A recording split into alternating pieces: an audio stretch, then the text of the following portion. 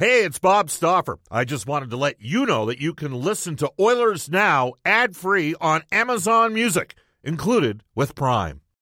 When you need mealtime inspiration, it's worth shopping Kroger, where you'll find over 30,000 mouth-watering choices that excite your inner foodie. And no matter what tasty choice you make, you'll enjoy our everyday low prices, plus extra ways to save, like digital coupons worth over $600 each week. You can also save up to $1 off per gallon at the pump with fuel points. More savings and more inspiring flavors make shopping Kroger worth it every time. Kroger, fresh for everyone. Fuel restrictions apply.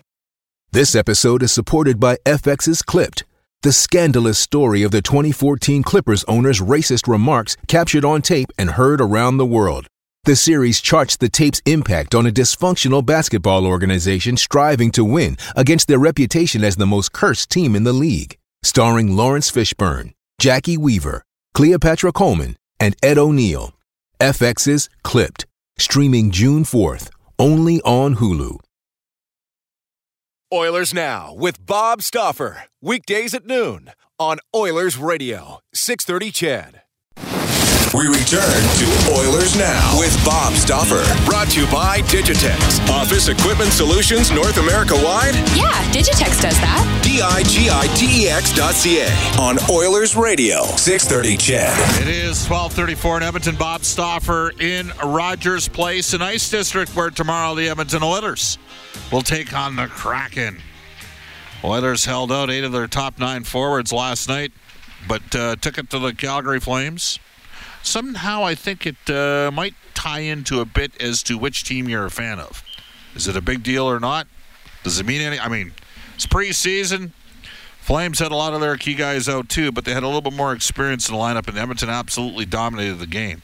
The one thing that sort of is interesting is, are we seeing that the organization has a little bit more depth up front than they've had in the past? Well, we're going to bring aboard our NHL insider, John Shannon, for Legacy Heating and Cooling. Whether it's heating or cooling you need, get it with no payments and no interest for a year. That's how you build a legacy heating and cooling. John, how are you? Great, Bob. You? Good. Did last night's game mean anything? I don't think it means anything for the team. Where I do think it means, and I think this is where preseason is supposed to, I think it means something for individuals. So that if you're able to sit there and look at the role that Evan Bouchard, for instance, played in the success of the Oilers, I think that everybody in the front office and the coaching staff might have to have a smile on their face today, because Bouchard did, and I think Evan exceeded what a lot of people thought he would do even in a preseason game. Yeah, he absolutely dominated play. It was not close, no. Start to finish. Calgary's going to have a big, heavy team. We know that. They want to play Daryl Sutter hockey. They bring Trevor Lewis in. He's on a line with Richardson and Milan Lucic. That very well could be their fourth line to start the season. And the Oilers won all the loose puck battles when those guys were on the ice last night, John.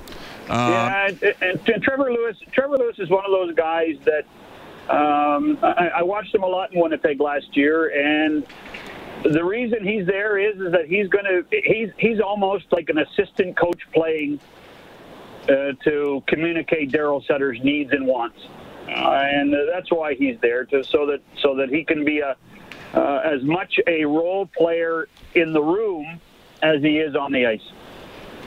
Yeah. So and you know, I don't think.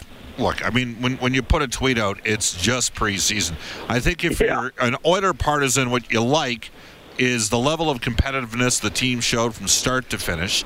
The fact that they took some of those body blows that the Flames landed early. And that, you know, guys fighting for jobs like Perlini and Benson, who both might be in the mix on the left side, they both had pretty good nights overall, John. You know, Brendan, it's funny.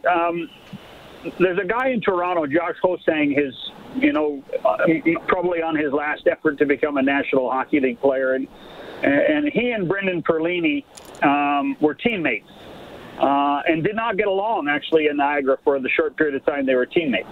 And Perlini has unbelievable skills, individual skills, and for some reason, graduating from junior hockey to the pros, he was never able to realize what that next level. And there's always a chance that a guy like this can recapture what he had in junior hockey, recapture some of the skill that he had.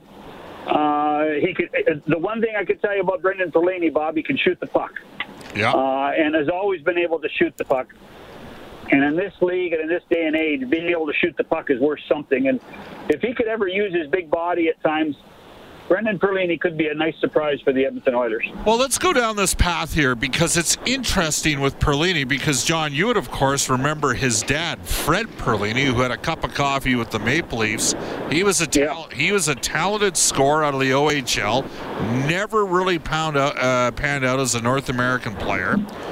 Went over, played forever in Great Britain and in that league, which is not, with all due respect, that's probably the 7th or 8th best league over in Europe, right? Like the KHL, the Swedish league, the Swiss league, heck, even now, the Finnish league, the Austrian league, the Czech league, they'd all be ranked ahead of that British league. But he became a star there, and that's where Brendan started skating and playing hockey, was over in England. That's right. Yeah, but by the time Brendan and the family came back from Fred's time as a pro in the UK, Brendan Perlini was, there were a lot of people touting him as a really good, high-profile player, and it just hasn't come to fruition, and you wonder why. It's certainly not because of the physical makeup of the guy. And if this is something that Glenn Gulletson and Jim Playfair and Dave Tippett can get through to, then, and obviously Dave is familiar with him from his time in Arizona, perhaps there's something there that can provide a little bit more depth for the Oilers up front. Well, as you know, he switched agents this year. Jerry Johansson's got him out now. Jerry's got a connection to Ken Holland through another family member, and you're sitting there in a scenario where, what I recall about Perlini, a couple things here, John. He played for Team Canada in the World Juniors and did nothing the 1 year he was on the team. It was really quiet. But then, in the 16-17 season, he had 14 goals in 17 games in the A, came up and scored 14 goals as a rookie in the NHL in 57 games. The next year, he scored 17, and then the year after that, they flipped him to Chicago, where he ended up getting 14 on the year. So 14, 17, 14, that's not bad. Like, okay, it's not a 25-goal score, but that's not bad. And those weren't, Chicago wasn't what they once were by the time he went there, and that deal for Nick Schmaltz that included Dylan Strome. So Arizona gave up 2 number ones. But then he just kind of washed out, right? Got moved from Chicago to Detroit, ended up 1 goal in 40 games in 1920. There's an opportunity. It'll be intriguing to see, is he in a better situation where he's got the personal connection to Dave Tippett, and he's got his agent right here in the city as well? Perhaps. And don't forget, Brendan had a really good career against Connor McDavid, too. So there is an association there. Connor was in Erie, and Brendan was in Niagara. Yep. So there's some familiarity will help him. Here's the one thing I would say, and the poster child for this, in my mind, is Zach Hyman. Anywhere Hyman went until he went to the University of Michigan, he was the big dog. He was the star. He was the scorer. And Red Berenson pulled him aside and said, "Listen, if you want to get to the next level, you're going to have to learn how to play the game, 200 by 85. That old cliche 200-foot player." And I would suggest that Brendan's in that boat too. Brendan has to learn how to not only be able to score goals, but defend goals. Brendan has to be prepared to go into the corners and use his body to retrieve the puck. This is not the time when, as a 17 or 18-year-old, you were a big man on campus. This is a time in your life, in your career, that you want to continue being a professional hockey player in the best league in the world. And what a bonus it is to have your agent in town. What a bonus it is to have Kenny Holland, who's receptive to giving you a tryout. So this is a good opportunity for Brendan Perlini, and this is a team that if Perlini can reach some level of potential, Perlini can help. Well, switching focus to Zach Hyman, I mean, he didn't really look like a player until his last year at Michigan, where he got the 22 goals. And then, you know what I remember? For all the criticism directed Mike Babcock's way, he loved Zach Hyman to the point. Did he not get criticism for how much he played him with the top players in Toronto?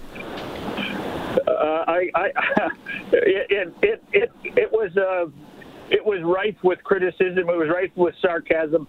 At one point, and I'm not sure Zach would ever admit this, and I'll say it. At one point, every once in a while, his teammates would say, "Hey, Zach, Uncle Mike needs you," because it appeared to be some level of a family friendship that kept Zach Hyman in the lineup. The one thing with Hyman, if you look back at his career going back to the Ontario Provincial Junior League, his time at Michigan, is he got better every year.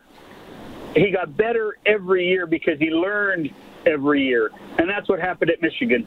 You know, he didn't play very much in his first year. He didn't play very much in his sophomore year.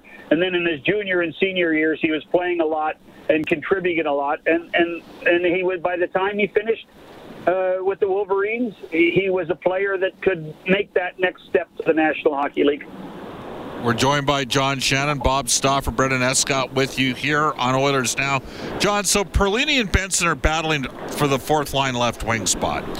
Shore's going to be on the team either as a left wing. He's played mostly center in training camp so far.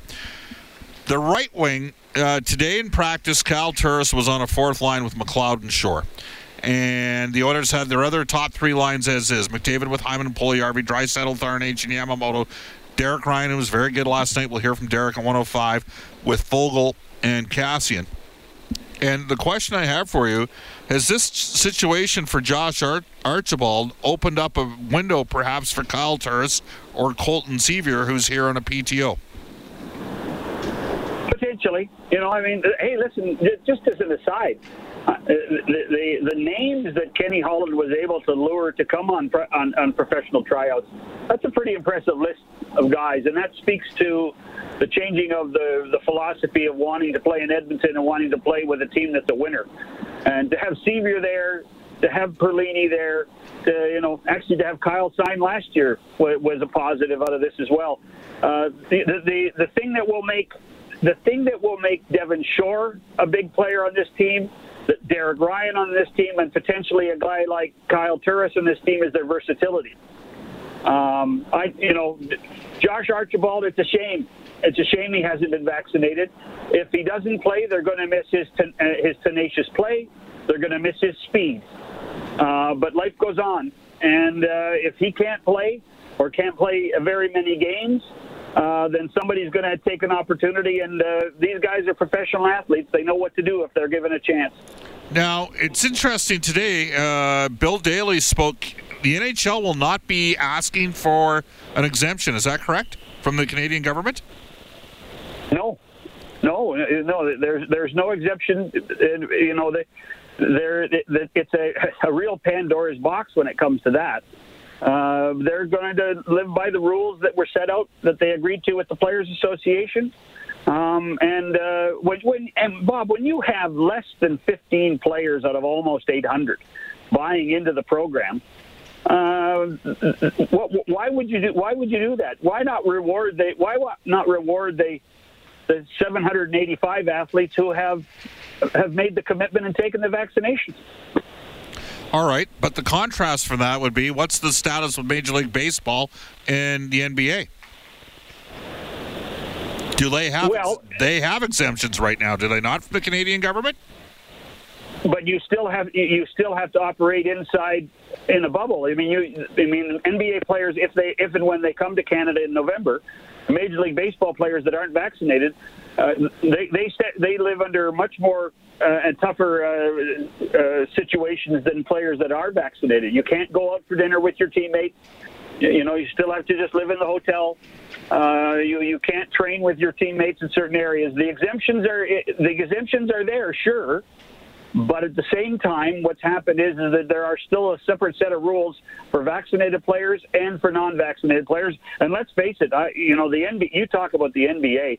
This is a major issue in that league at this point when you consider the amount of players that choose not to be vaccinated. Well, it's pretty clear. The stars of the NBA have spoken. The fact that the league does not have, would they have as tight a rules for their unvaccinated players as the NHL has? I have not. I don't think that they've actually come out with their rules yet, Bob. I think they're still negotiating with the Players Association. And you know what, Bob, this speaks to? This speaks to the leverage that the NHL had with the players about the Olympics. Plain and simple. I mean, we talked about it at the time. You were going to see the Players Association and the league agree to the protocols for players, and then the next day was the announcement of the Olympics. There's no question in my mind that Gary Bettman and Bill Daly and the rest of the National Hockey League made sure that the stringent rules for the regular season were in place long before they agreed to go to the Olympics. Now, does any thought process about a potential boycott end because of the release of the two Michaels on the weekend? That's gotta. I mean, that's gotta eliminate considerable. There's some people out there, and we're talking politics, and you're not just our NHL insider, John. You're also our political correspondent, chief political correspondent. Oh my goodness gracious! Here we are, Craig Oliver, one more time. There you go. You know what? We were not going by ourselves. This is one where you wait for the Americans to decide. Right. Not for one moment have I heard President Biden suggest that they were boycotting the Beijing Olympics. Right. Not once. And now that the two Michaels are home, and isn't that great news? That doesn't mean our diplomatic relations with China are any better, by the way. Right. I fully suspect that whatever human rights issues that exist for countries like the United States and Canada and Great Britain and France and Germany, when it comes to China, I think we'll probably turn a cheek and send our athletes there. Mind you, Bob, it's not, at this point with the Olympics, it is not going to be very much fun. The protocols in place are even more stringent in Beijing than they were in Tokyo, and they were pretty tight in Tokyo for the Olympics in the summer. Yeah, no question about it. We're joined by John Shannon. John, just not to put you on the spot here. Why? You've never done that before. Well, no, and I rather enjoy it. But what do you think's going to happen here? Like Josh Archibald, again, the second group is on the ice. He's not on, and maybe we'll get a bit of an update today from Dave Tippett about it. Dave will be speaking probably around 1:45 Edmonton time. So the way this works, just so the listeners are aware, there's two sets of practices most days. On days that they don't scrimmage, which is a day like today, Dave Tippett speaks after the second practice. Now, today it was mostly the majority of the Oilers team, with the first practice group and the second practice group is primarily the AHL guys. Archibald wasn't with either groups today. We're now, 5 days into training camp. What do you think? What do you think is going to happen?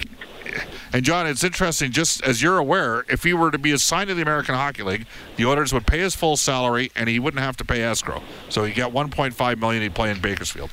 Conversely, if he stayed with the parent club, he's probably going to miss about 40% of the games, of which he would not get paid, according to the agreement that was in place between the NHL and the NHLPA. What do you think is going to happen here with him?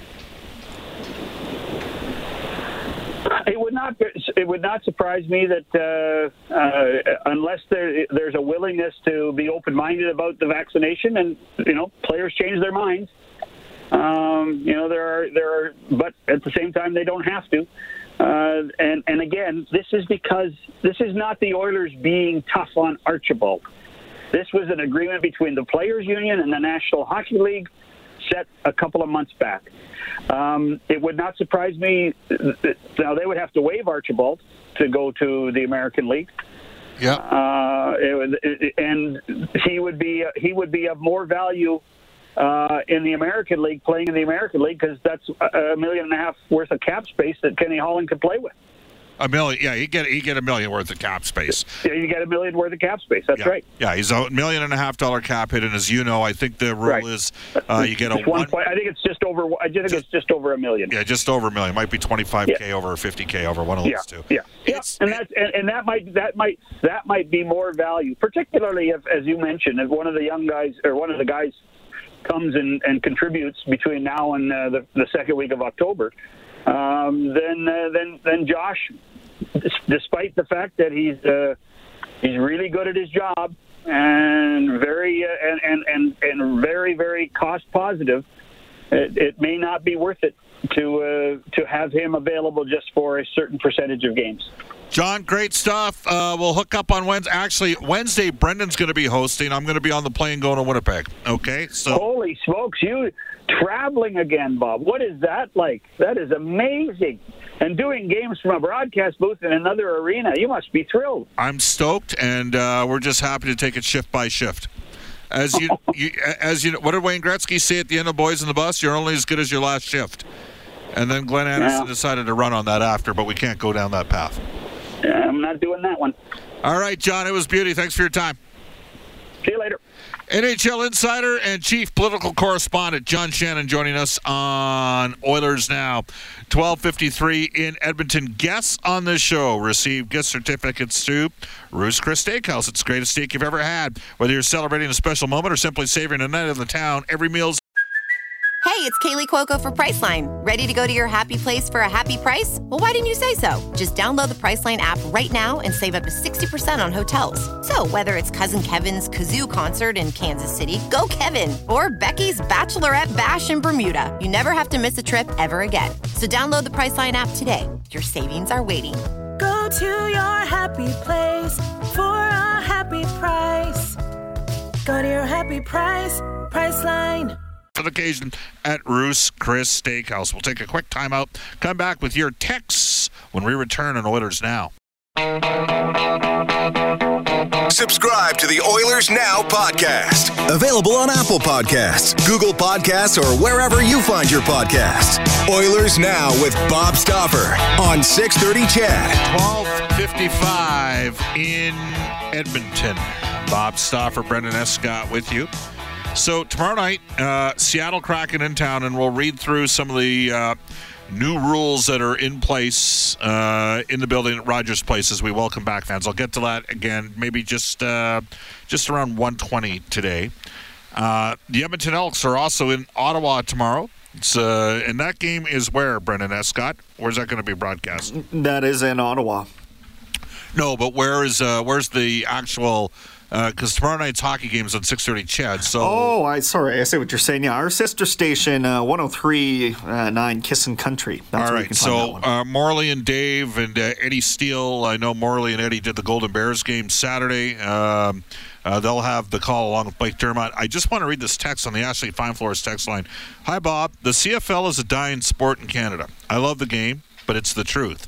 Soccer will become the new sport as so many people from different walks of life are bringing the sport here. Unfortunately, hockey has become Americanized, and the CFL was the only true Canadian-style sport we have left. Thanks. Brendan, I disagree with that text, and I'll tell you why I don't think the CFL is dying in Canada. You got to give credit where credit's due. TSN. We had John Shannon on a couple weeks ago. I do think that soccer is growing in popularity. There's no question. You have lots of people from coming from other places on the globe where soccer is the biggest sport in the world. But TSN does such a good job for the CFL, and obviously all the regional radio rights holders contribute as well. But TSN helps legitimize the CFL. Just like TSN's done a real good job with Hockey Canada and the World Juniors. And... So, do you agree or disagree with that? I guess he wasn't listening to me. You're pointing that at me? I know. I totally agree. I'm just saying, like, the text are saying that CFL is going to be dying. And to me, that relationship with the TSN is going to stop that from happening. Like, I think TSN's really helped out the Canadian Football League. Yeah, I agree. And I think that is further cemented, as you mentioned, by the fact that you've seen it with the World Junior Tournament and how... endeared that's become right across our country as well. All right, another texter comes in. If they do follow the schedule without managing games played to reduce games lost, Archibald would lose 44 games, 2-time quarantine, 2 weeks, 1 game in U.S., and then back for another 2 weeks of quarantine. I haven't worked out the exact number. I thought it was more like he'd miss about 40% of the games. which means he would not get paid as an unvaccinated player. It's going to be intriguing to watch. There you go. And lots of others are jumping in here. This text comes in saying, Oilers Jay texts the show. We haven't heard from him for a while. Bob, the Oilers cannot afford to make this concession for Josh Archibald. I believe it will cause continuity problems along with the possible personal disputes in the room. You did mention that he has to clear waivers. What would be wrong with just losing him from Oilers Jay? I'll be honest. I don't think he'd get claimed. If he was vaccinated and put out there, I think there'd be teams that would look at him on a one-year deal at 1.5. But as an unvaccinated player, because he'd have some problems in other places as well, I'm not convinced he'd get claimed. And I'd hazard a guess by this time next year, if you're not vaccinated, there aren't going to be jobs for you in the NHL. It's that simple. Might not just be not jobs for you in the NHL. So we'll see where it all goes. All right, off to a global news weather traffic update with Eileen Bell. And then when we come back, last night's first star, Derek Ryan of the Edmonton Oilers. Oilers Now with Bob Stauffer. Weekdays at noon on Oilers Radio, 630 CHED.